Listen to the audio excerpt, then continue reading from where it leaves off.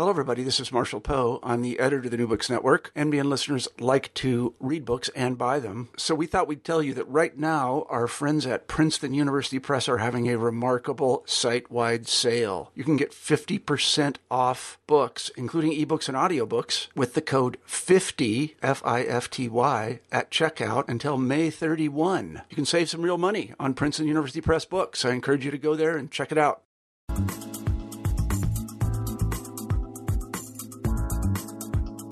This is Rebecca Buchanan, co-host of New Books Network, New Books and Popular Culture, and today I'm here with Kathleen Collins, the author of Dr. Joyce Brothers, the founding mother of TV psychology. Kathleen, thanks for being here. Sure, I'm happy to talk with you, Rebecca. Great. Could we start off by having you share how you came to write this book and how you got interested in Joyce Brothers?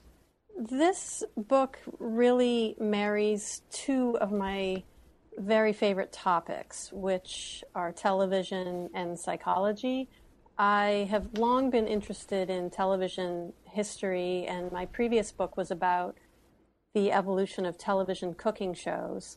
And so when I was casting about for a topic for my next book, I knew it would have something to do with television. And then I thought, well, what are my other abiding interests? And I've also long been interested in psychology, and I have some educational background in the field, and I really am driven to read lots of psychology books and things like that. So when you put those two words together, television and psychology, if you're of a certain age, a particular face does come to mind. And so I thought, Joyce Brothers. I certainly have read little bits and pieces about her, but I don't think anyone's written a book-length treatment of her career, and I thought this is perfect for me. It really will be very satisfying, and I also think she's someone who deserves to have such a thing written about her. Right, and so you put together this book and you structure it in this way, and we'll sort of talk about the different chapters and what you did, but you didn't just give us who she is as a psychologist, right? You sort of introduced us to her life and walked us through sort of the different ways in which she has impacted and influenced American popular culture. And so can you talk maybe a little bit about that and the structuring and thinking about how you put together the book? Yeah, well, I feel strongly that it is not a biography, which it's easy for some people to miscast it as such, given that it's about a person, but it's really about her impact on the culture and mainly focusing on her television career. And if you look at the table of contents, only one of the 6 chapters is titled Psychologist. So while that was her overriding profession and how she was known, it was really the manifestation of that in the media that became so much more than just a psychologist. And she was really a different kind of psychologist. You know, she was something that had never been on TV before. I mean, she really invented her own kind of persona and career.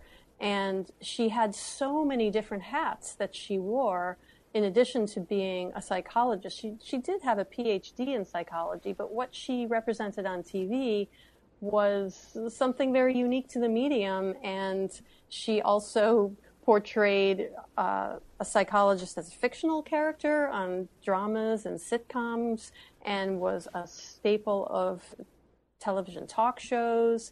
So she had a reach that was way beyond simply the profession of psychology. Right, and that's one of the things I really enjoyed about the book is that you sort of, like when I think of Dr. Joyce Brothers, I think of the TV psychologist, right? That's what I think of, but you sort of introduced us to all the ways in which she was really influential and was groundbreaking. And you start with the idea that she didn't start out as a TV psychologist, but she instead started out as a contestant. And so can you maybe talk about that sort of first chapter and how Joyce Brothers even ends up on television in the first place?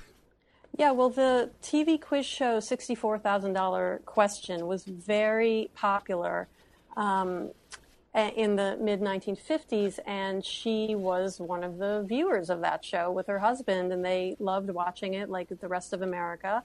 And it just so happened that at the time, her husband was a young medical resident. She was teaching part-time psychology, and they did not have a lot of money. And, you know, the show is about nothing else if not winning a grand sum of money and becoming instantly rich. So it just seemed like an obvious thing that she might try, which it helped tremendously that she had an amazing memory. So long story short, she was able to get on the show not because of her knowledge of psychology, because the rules of the game would not allow someone to go on the show using their professional body of knowledge, but it has to be something outside of their profession.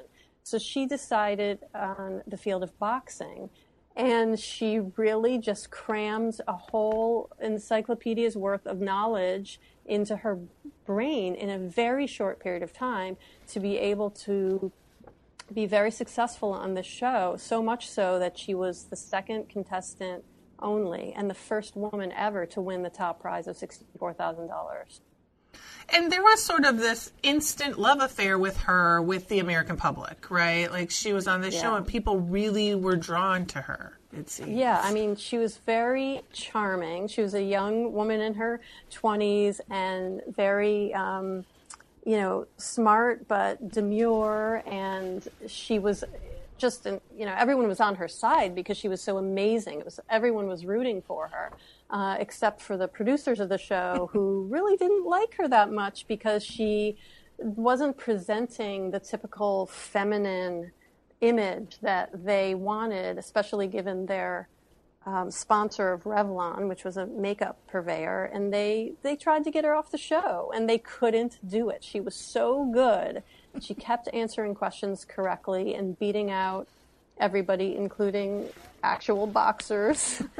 And so she just sort of triumphed beyond all these, in the face of all these obstacles, and the people loved her. And it was really her entree into the field of television in a way that she never could have imagined. And she really took a liking to that, to the adulation and the attention, and it just started her on her career. Yes, I loved that sort of juxtaposing, placing her in this position too, that she knew what she wanted, that even though the odds were sort of stacked against her, she found a way to persevere, right? Even though they were trying to come up with these questions that there's no way she could answer, she was able to do it twice. Yeah, it's amazing. Her memory and her perseverance was just, they couldn't believe it. No one could believe it. Right, and when we think of those game shows, too, and you mentioned this a little, there is the investigations into the quiz shows, but she sort of came out of this unscathed as well to sort of set her up for being on television. Yeah, I mean, that was another obstacle that she had to overcome, where 64,000 wasn't one of the shows that was directly indicted in the quiz show scandals, like the show 21, which Charles Van Doorn is famous for having participated in, unethical ways. But the whole genre was really damaged by that. And so she was actually investigated, as many of the contestants on 64 were. But the problem was that she was called in for questioning by the district attorney a fair amount of time after she had crammed all this information into her head. And she couldn't answer some of the questions. They re-asked her some of the questions, and when she couldn't answer them correctly, they were a bit suspicious, but she said, that's not the way memory works. I crammed it in my head and it's gone now. So there was the potential of her being pinpointed as an unsavory player, but she came out of that also totally innocent and unscathed, and that was just the way she was throughout her entire career. She always had kind of a positive aura around her, and there was never any negative scandal. No, that's one of the interesting things, when we can talk about this more too as we go through and talk about more about your book, but this idea that in everything she tries, there isn't this like dirt on her, right? People aren't like, oh, well, but Joyce Brothers did these other things. Like, it seems like she is very genuine in what she's doing and what she's chosen to do, which seems to make her really successful. It made her really successful, no question about it. But I also contend that it's one of the reasons that no one has written a book about her. Mm-hmm. Right. There was no outstanding, exciting scandal that gives rise to paying attention to her. She was so part of the tapestry of American media landscape for so many years, and she was so familiar that, I don't know, people just didn't think about her as a subject. And as somebody said in the book, I forget who I quoted, to be universally liked is to be relatively ignored. And I think that completely describes her. In fact, I went to a biography writing seminar once, even though I contend it's not a biography. And everyone in the seminar was talking about, we were going around the room saying who our subjects were. And, the seminar teacher was listening and nodding. When he got to me and I said Joyce Brothers, he paused, looked at me with a bewildered look and said, "Why her?" And I thought, What do you mean? Mine's the only person in this room that anyone's heard of, first of all.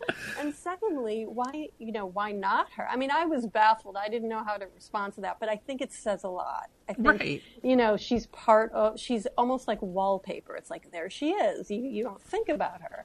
But she was there for so long, and it definitely was her likability that made people enjoy working with her, made her easy to work with, and an enjoyable person to have on talk shows and sitcoms and everything.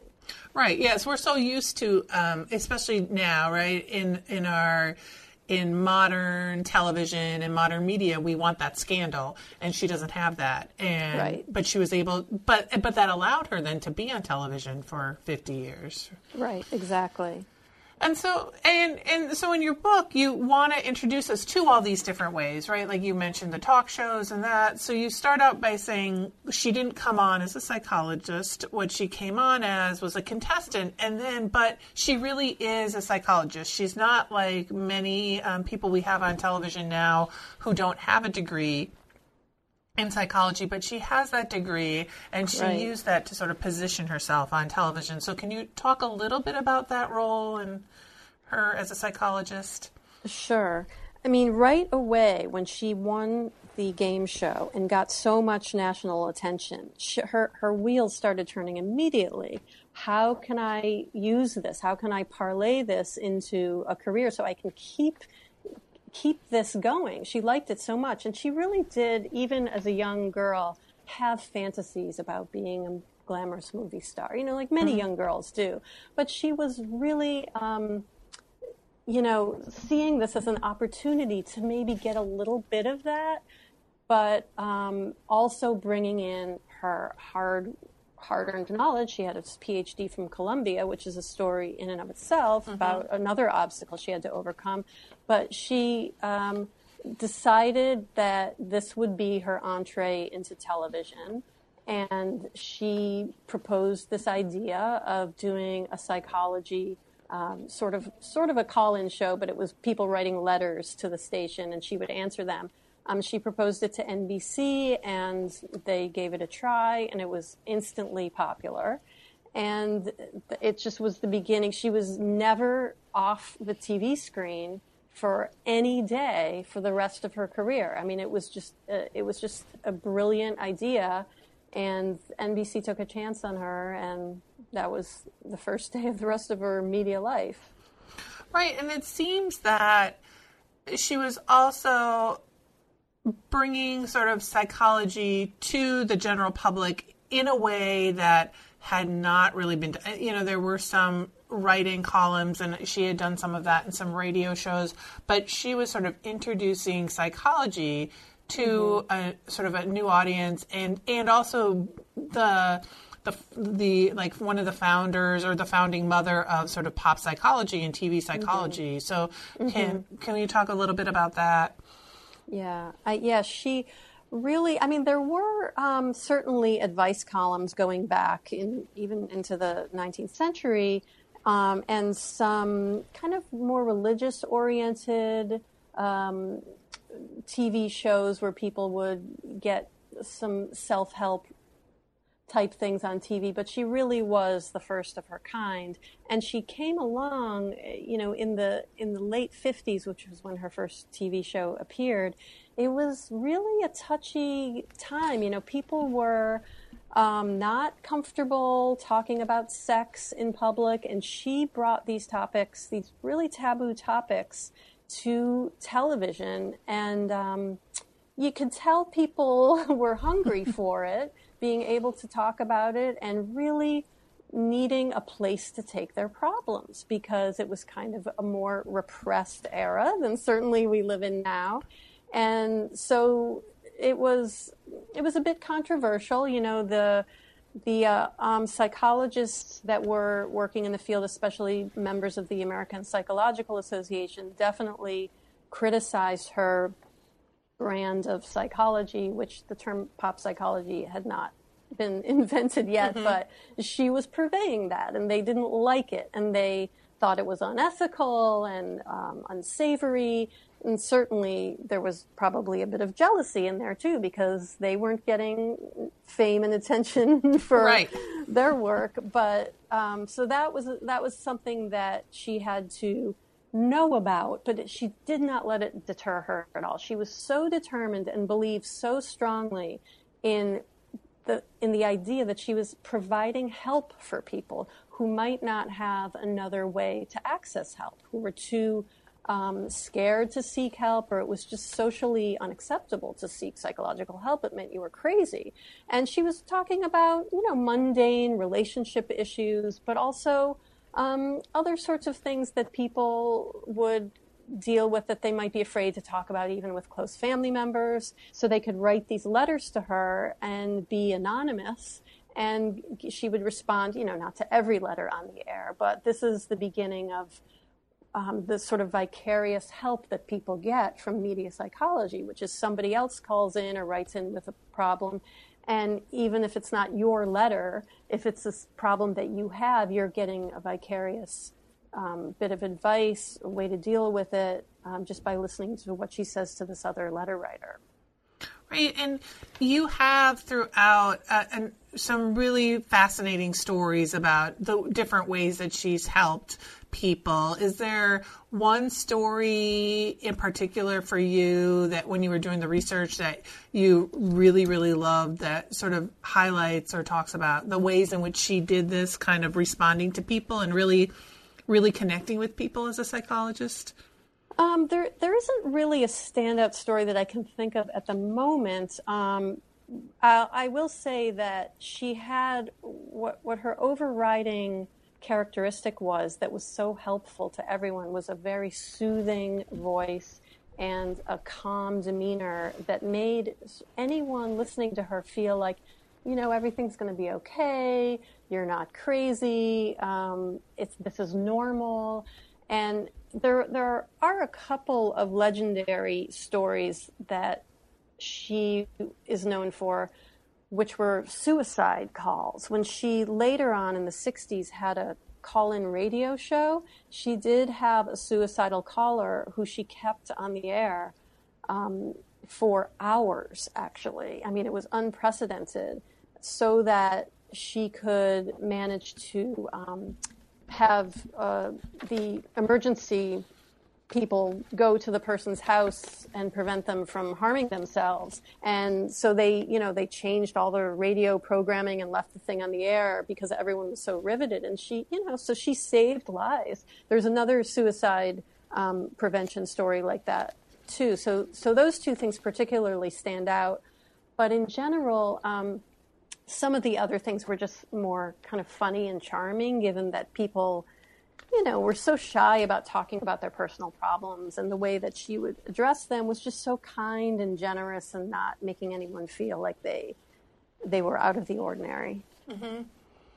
And so she sort of starts out and gets, you sort of introduce us to her as a psychologist, in that she has this role, and she's sort of transformed how we think about psychology in modern day psychology and pop psychology and on television. And then you sort of move into the chapter you title TV Guide, but sort of her role on television and the role she plays. And you talk a little bit about Johnny Carson, but as well the way she sort of works with daytime talk shows and sort of was performed as a mediator on some of the shows. And so can you talk a little bit about that in that chapter? Mm-hmm. Yeah, in the chapter that I call TV Guide, it's largely about her appearances on talk shows, most notably Tonight Show with Johnny Carson, where she was a guest more than 90 times, if you can believe it. She was really a staple there, and it was because of her popularity and, again, her sort of charming presence that viewers loved to see her, and Johnny loved working with her also. And she was on other shows too, Merv Griffin, the other late night shows. She was on daytime talk shows as well. But she would, sex sells. Right. And so she would always have a topic in mind that would be somewhat titillating to the audience. So the audience knew to expect something fun from her when she came on, and especially when she was in a conversation with Johnny Carson. He loved anything related to sex, and so they would play off each other very nicely, and it was fun for the audience. And she would always make sure that she got some tidbit of factual research in there, so that she felt she was doing her job. I mean, she took her job as a psychologist very seriously, and the way she looked at that was to bring the scientific knowledge that most people don't have access to, either understanding it or literally having access to it, to the regular people. And so she always spoke in plain language, no jargon. And so if she could get that across and also have fun and accept these little sexual innuendos from Johnny and make a few of her own, then she felt she was doing a great service. She's the perfect embodiment of the entertainment education continuum that we see in a lot of television. Right, and one thing you talk about, and it sort of weaves throughout the book, and you brought it up, is that fact that she makes herself indispensable, right? She stays current. You talk about the collections of note cards that she puts together on every single subject and getting articles. And can you talk a little bit about that professionalism, like wanting to make sure she was knowledgeable and using her work and her background as a psychologist to make herself, to carve this role for her and carve this position for her? Yeah, I think she had just an unbelievable drive in so many areas, but particularly to be a knowledgeable person, a smart, intelligent woman, and to be relevant and stay in the public eye. And so, she just managed to keep these two things equally important. So she would she was constantly vigilant about staying abreast of research that came out so she could parlay it into some little tidbit for a talk show. Or, when a news program would invite her on to talk about some current event or something. And she had file cabinets, dozens of file cabinets with multi-drawer file cabinets that looked like a library card catalog. They were indexed, abortion to, I can't think of another A word, but you know what they look like. Alcohol, right? yeah. Yeah, alcohol, perfect one. There we go. And she kept little note cards with these studies, important points of the study on the note card so she could reference them if, I suppose, sometimes talk shows would say, Johnny wants to talk about X tonight, or whatever the thing is she's being asked about in the news. She could go to her own personally created library and just bone up on the subject and remember these little data points and repeat them flawlessly.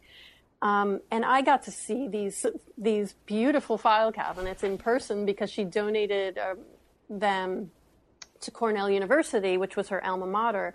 So it really, they really are. There's a photograph at the end of my book that shows her in front of the file. Some of you can see them in the background, and they were really kind of her lifeblood. I mean, she kept that going throughout her entire career. But she knew that she had to be entertaining as well. So it was a matter of weaving things into what was relevant at the time. And journalists loved her. They knew that she would have an opinion and information about everything. So she was constantly being called for commentary on anything that happened in the news.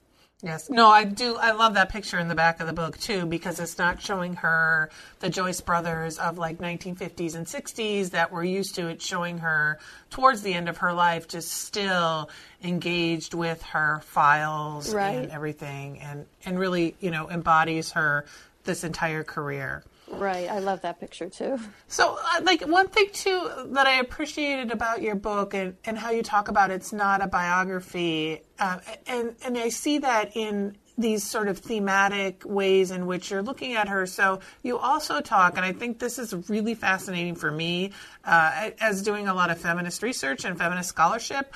You have this chapter on her as a working woman and sort of how she sort of self-promotes and brands, but also throughout you sort of she does not choose, in some ways she could have chosen to be much more sort of outspoken about herself as a feminist and she doesn't do that, right? She's So can you talk a little bit about how she sort of brands herself and sort of puts herself out there in her role as this working woman?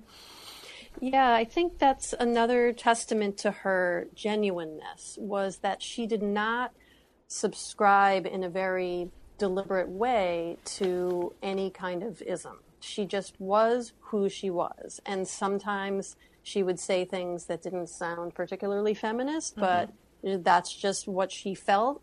And if you look at some of the early advice that she gave people in her 1950s shows, it was very unfeminist. Right. And it was absolutely a reflection of the time. And that was another thing that she did very well, was evolve with the time. So she probably looked back at some of those responses and cringed as well when it got to be the 1980s and 90s. But what I feel is sort of a de facto feminism about her was that authenticity and being true to herself. And as I think it was it was a book review about Helen Gurley Brown, the Cosmopolitan editor, that the reviewer described her as imprecisely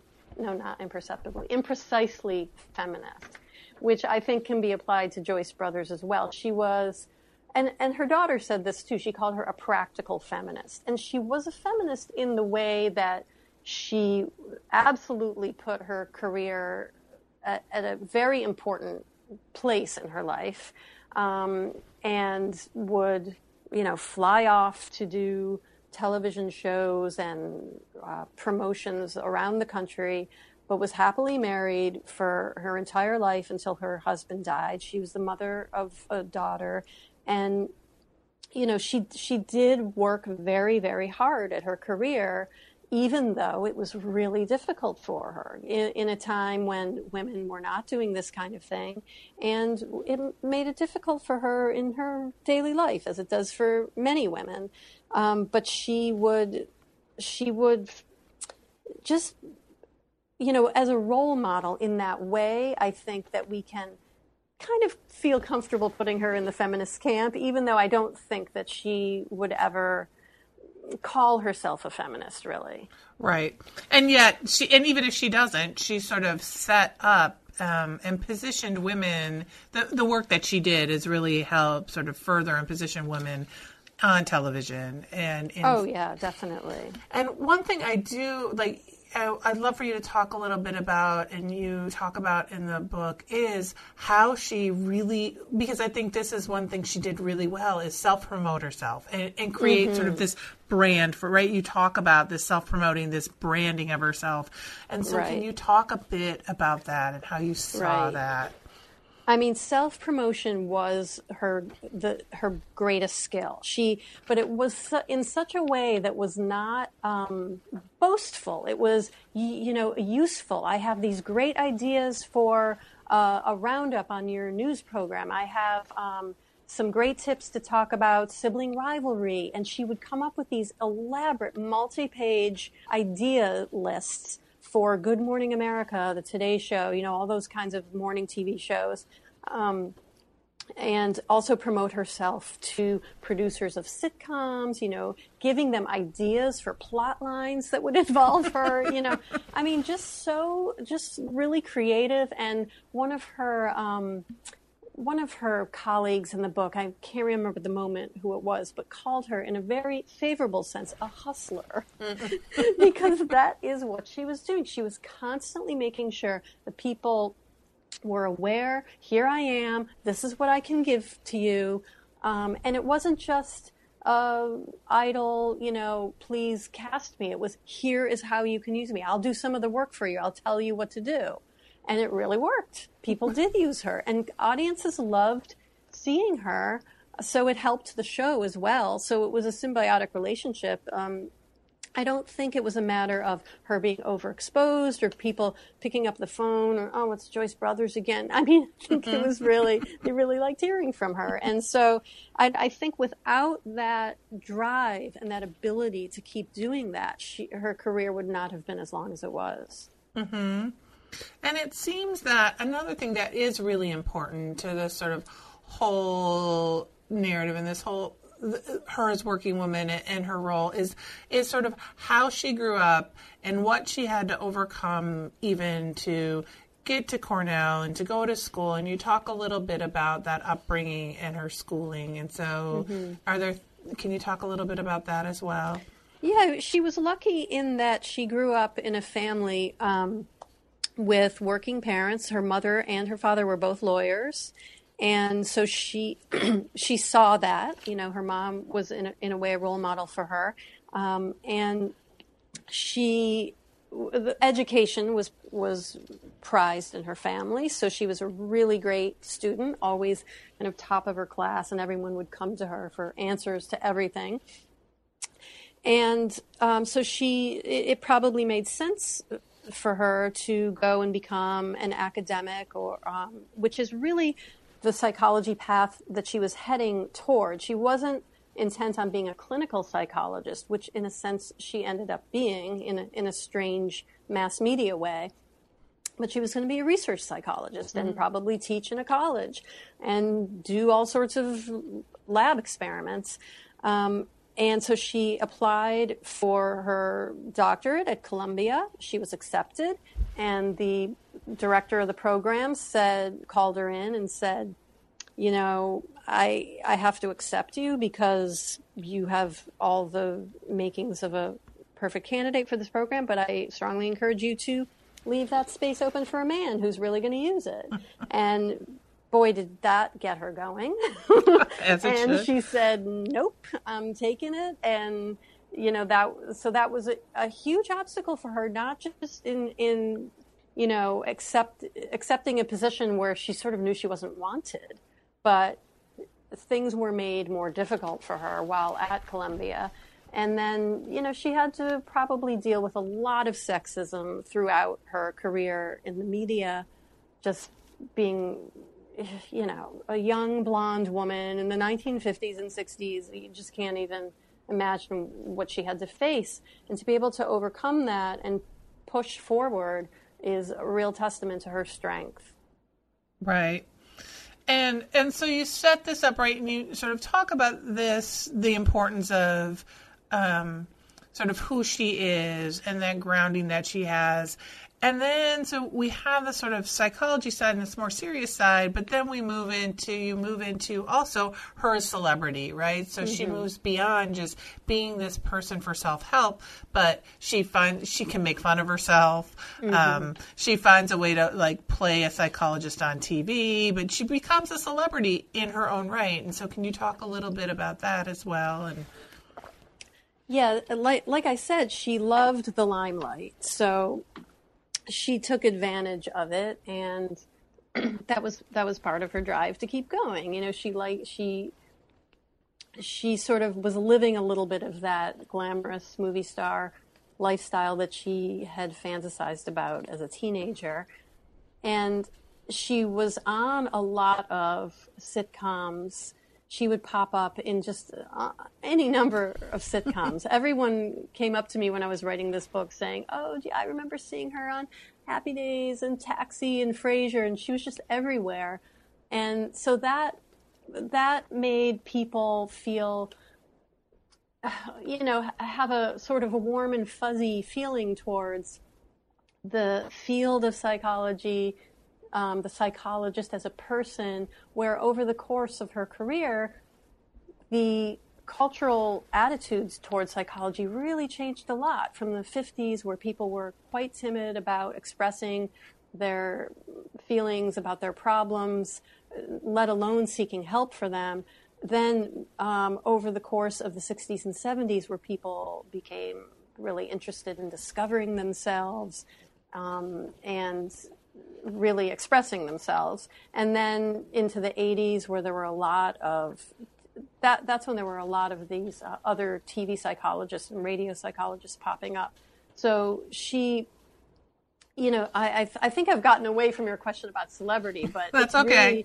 Really, it was her staying on those TV shows. I think in a way was, in the 80s, she became there were a lot of media psychologists around. So maybe a way to distinguish herself was, well, look, I can do all these other things too and still maintain my important role as fact provider and help provider in the American media, but also have fun and show people, in a fun way how psychology can be not such a scary thing. So she really helped to soften people's fears about psychology over the course of her career.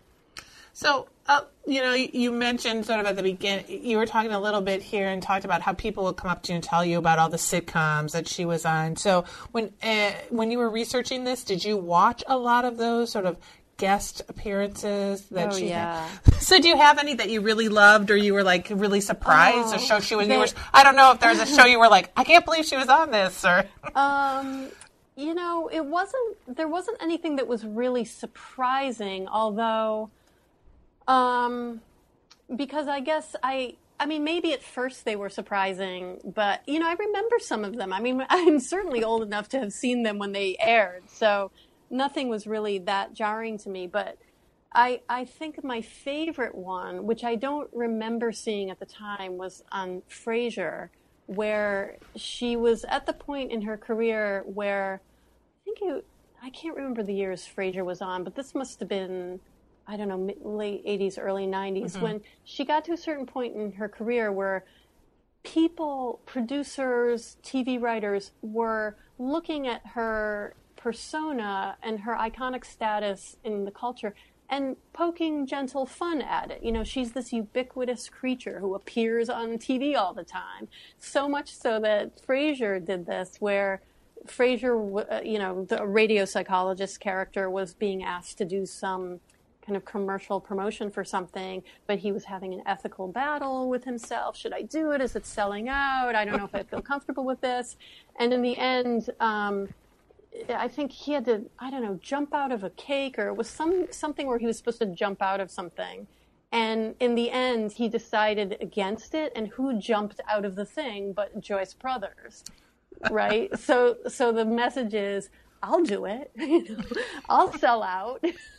Because she never had any problem with that. She never saw any discrepancy between, showing up on a TV show and still being what she considered to be a serious, caring psychologist. Right. And well, it's interesting, as you're talking about Fraser and sort of jumping out of this box, but with her whole life, she seemed to really be able to separate her personal life from that sort of persona that she had created. And she did, like you said, she doesn't have skeletons in her closet. She had a stable marriage. She had a husband who she was with for 40 plus years. Yeah. Her daughter seems to be well educated and, yes, well adjusted. Right. Yes. We're not seeing her and, it's not like Joyce Brothers. Right. So she also has not only sort of created this persona, but also lived a life where she really practiced what she preached, kind of. In those ways. And I think she would say in interviews that her marriage was really important to her, and her keeping her husband happy was important to her, and she would go to great lengths to do that, and she would admit to having a husband who didn't know how to do any housework and didn't help her with that, and that she would freeze lasagna for him when she had to go to California and do all these sort of wifely things, where in today's world she might be criticized for that. Like, what kind of a feminist are you if you're putting your husband's needs before your own? But as she saw it, it made her very happy to do that. She wasn't going to pretend that her career was more important than her husband. And she just made no bones about it. So I think that, Right. And also her husband, she had a marriage and a relationship that allowed her to travel, to go all over, to do these things, right? Right. Which is important. You're sure. Yeah, she had a very supportive husband. Her daughter, I'm sure it was difficult for her at times, but she definitely, the family supported her in her work, and I'm sure it benefited them as well. So it probably wasn't easy at times, but everybody enjoyed it. And I've spoken at length with her daughter, who is very successful ophthalmologist herself. So she's another, successful Dr. Brothers. And so your final chapter really talks about the different ways in which she was a pioneer, right? One of sort of those overarching themes throughout this is what she has to overcome and her staying power, and how she just sort of crafts and creates and really works, right? It isn't that none of this is just sort of dumped on her, that she really works and is really deliberate about creating this space for herself. And so you give us these different ways in which she has the legacy of Joyce Brothers. And so can you talk a bit about some of the ways in which the legacies that she has created? Yeah, well, she in the one way, like you said, she was a role model for other women just to put effort into their careers and take their careers seriously. And she did open doors for other media psychologists. Dr. Ruth Westheimer credits Joyce, and Dr. Joy Brown credits her. Many people credit her for being the person who was a pioneer and led the way for them to do what they do, especially to talk explicitly about sex, like Dr. Ruth does.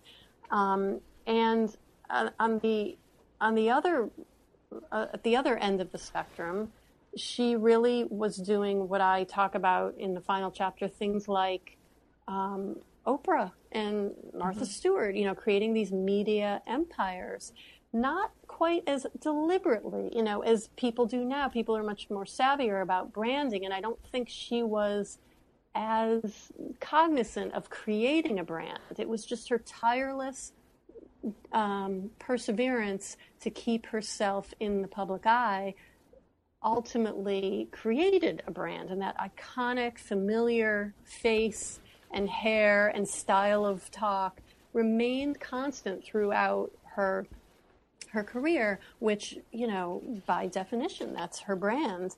And So she created this.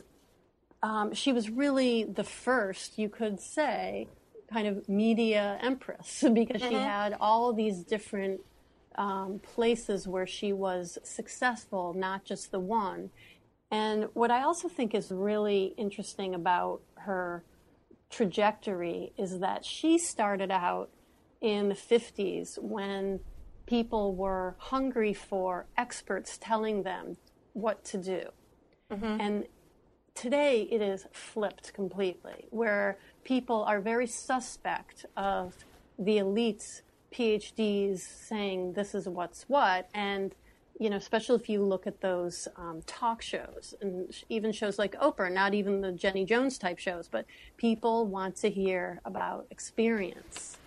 And that to me is a really fascinating aspect of all of this, is that we've gone from the expertise and authority to respecting experience more, so much so that I feel like she wouldn't have a place today. She wouldn't quite fit in now because that's not where her strength came from. And it's interesting. I'm just thinking this right now. Given the war on facts that we're living through right now. First of all, we would all love to know what she would be saying in this climate right now. This political. She would certainly have a lot to say, but she also would, not quite fit in with the way the people accept advice now, where everything is kind of crowdsourced and, boots on the ground experience is what people treasure more than someone telling them an authoritative view of some things. I mean, that's a bit simplistic, but I think it does sort of paint the picture of the way the times changed so much over the course of her career. Yeah, it was interesting as you were talking. I was thinking about along those lines about how she came in this time where having that PhD was important, but it also seems, and what I think you bring out in your book is there's this way that she was able to meet people where they're at, right? So she wasn't talking over people. She was, so even though she had that, my guess is very few people, even if they know Joyce Brothers and have seen her on television, can tell you that, oh yes, she had a PhD and she was a clinical psychologist, she was planning for these things. And so she really did a nice job of sort of being able to really get people to attach to her or want to learn from her or hear from her. Right. Yeah. I don't think she ever really had a bad, a school marmish kind of cast about her. I think you're right. She didn't use elitist language, which is probably why she was able to go on for so long. She adapted so well to the times, but it was, you're right. It was such a big deal for her to be a doctor, and be on TV and be a woman in those early days that it made her unique. And yet she sort of didn't, but she also didn't use that. She used that to be knowledgeable, but she didn't sort of flaunt that in ways that. So we've talked a bit, sort of about your book and about this. So what are you working on now? Are you, what's going on with the book? Are you, giving talks, doing that kind of thing, or? Not much going on with the book. I think what my hope is that people will, because she's such a specific character, a personage that I feel like it's almost too specific to get a lot of attention. I've gotten some nice reviews, but it's not like when I did my cooking show book. Everybody wants to talk about cooking shows. Absolutely everybody. So that got a lot more kind of mass attention. And this is pretty much what I was expecting with this book. But what I hope is that people will read it, even if they say, oh, I don't know who she is, or I don't care about that topic. It's that it's a larger picture. So in my ideal usage of the book, it would be read by people who are interested in media studies and women's studies. So those kinds of uses take time. So, I'll be watching people's syllabi and citations over the next few years to see if that comes to fruition. Right. And, yeah, because I guess when you were saying that, like, because she is, even though we know her as a psychologist and a TV psychologist, she can be situated in sort of these other spaces as well, and right. Which I think is really fascinating about, right? Like, I didn't know much about her.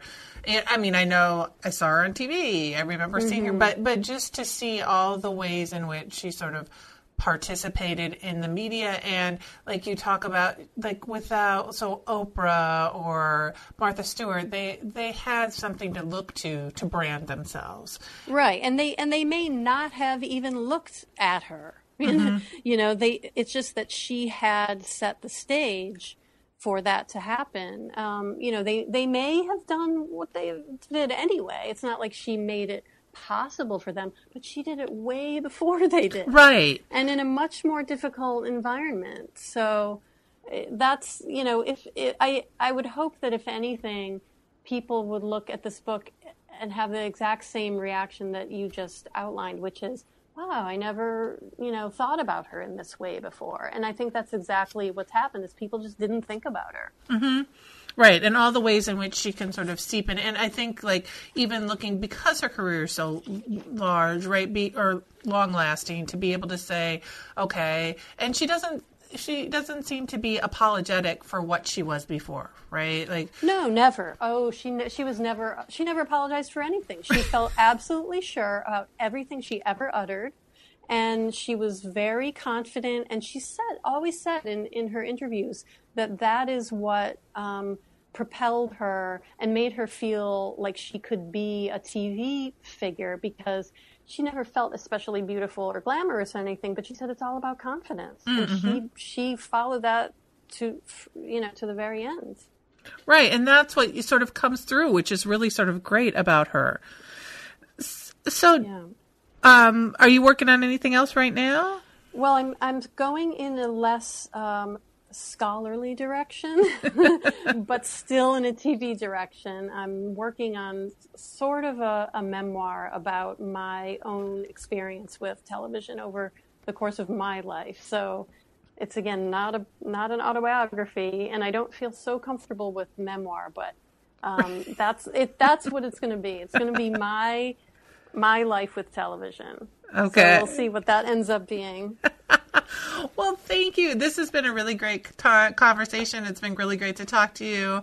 Thank you so much. I've had a great time. Yes. Again, this was, I was talking to Kathleen Collins, the author of Dr. Joyce Brothers, the founding mother of TV psychology, for the New Books Network, New Books and Popular Culture podcast. Thank you, Kathleen. Thanks, Rebecca.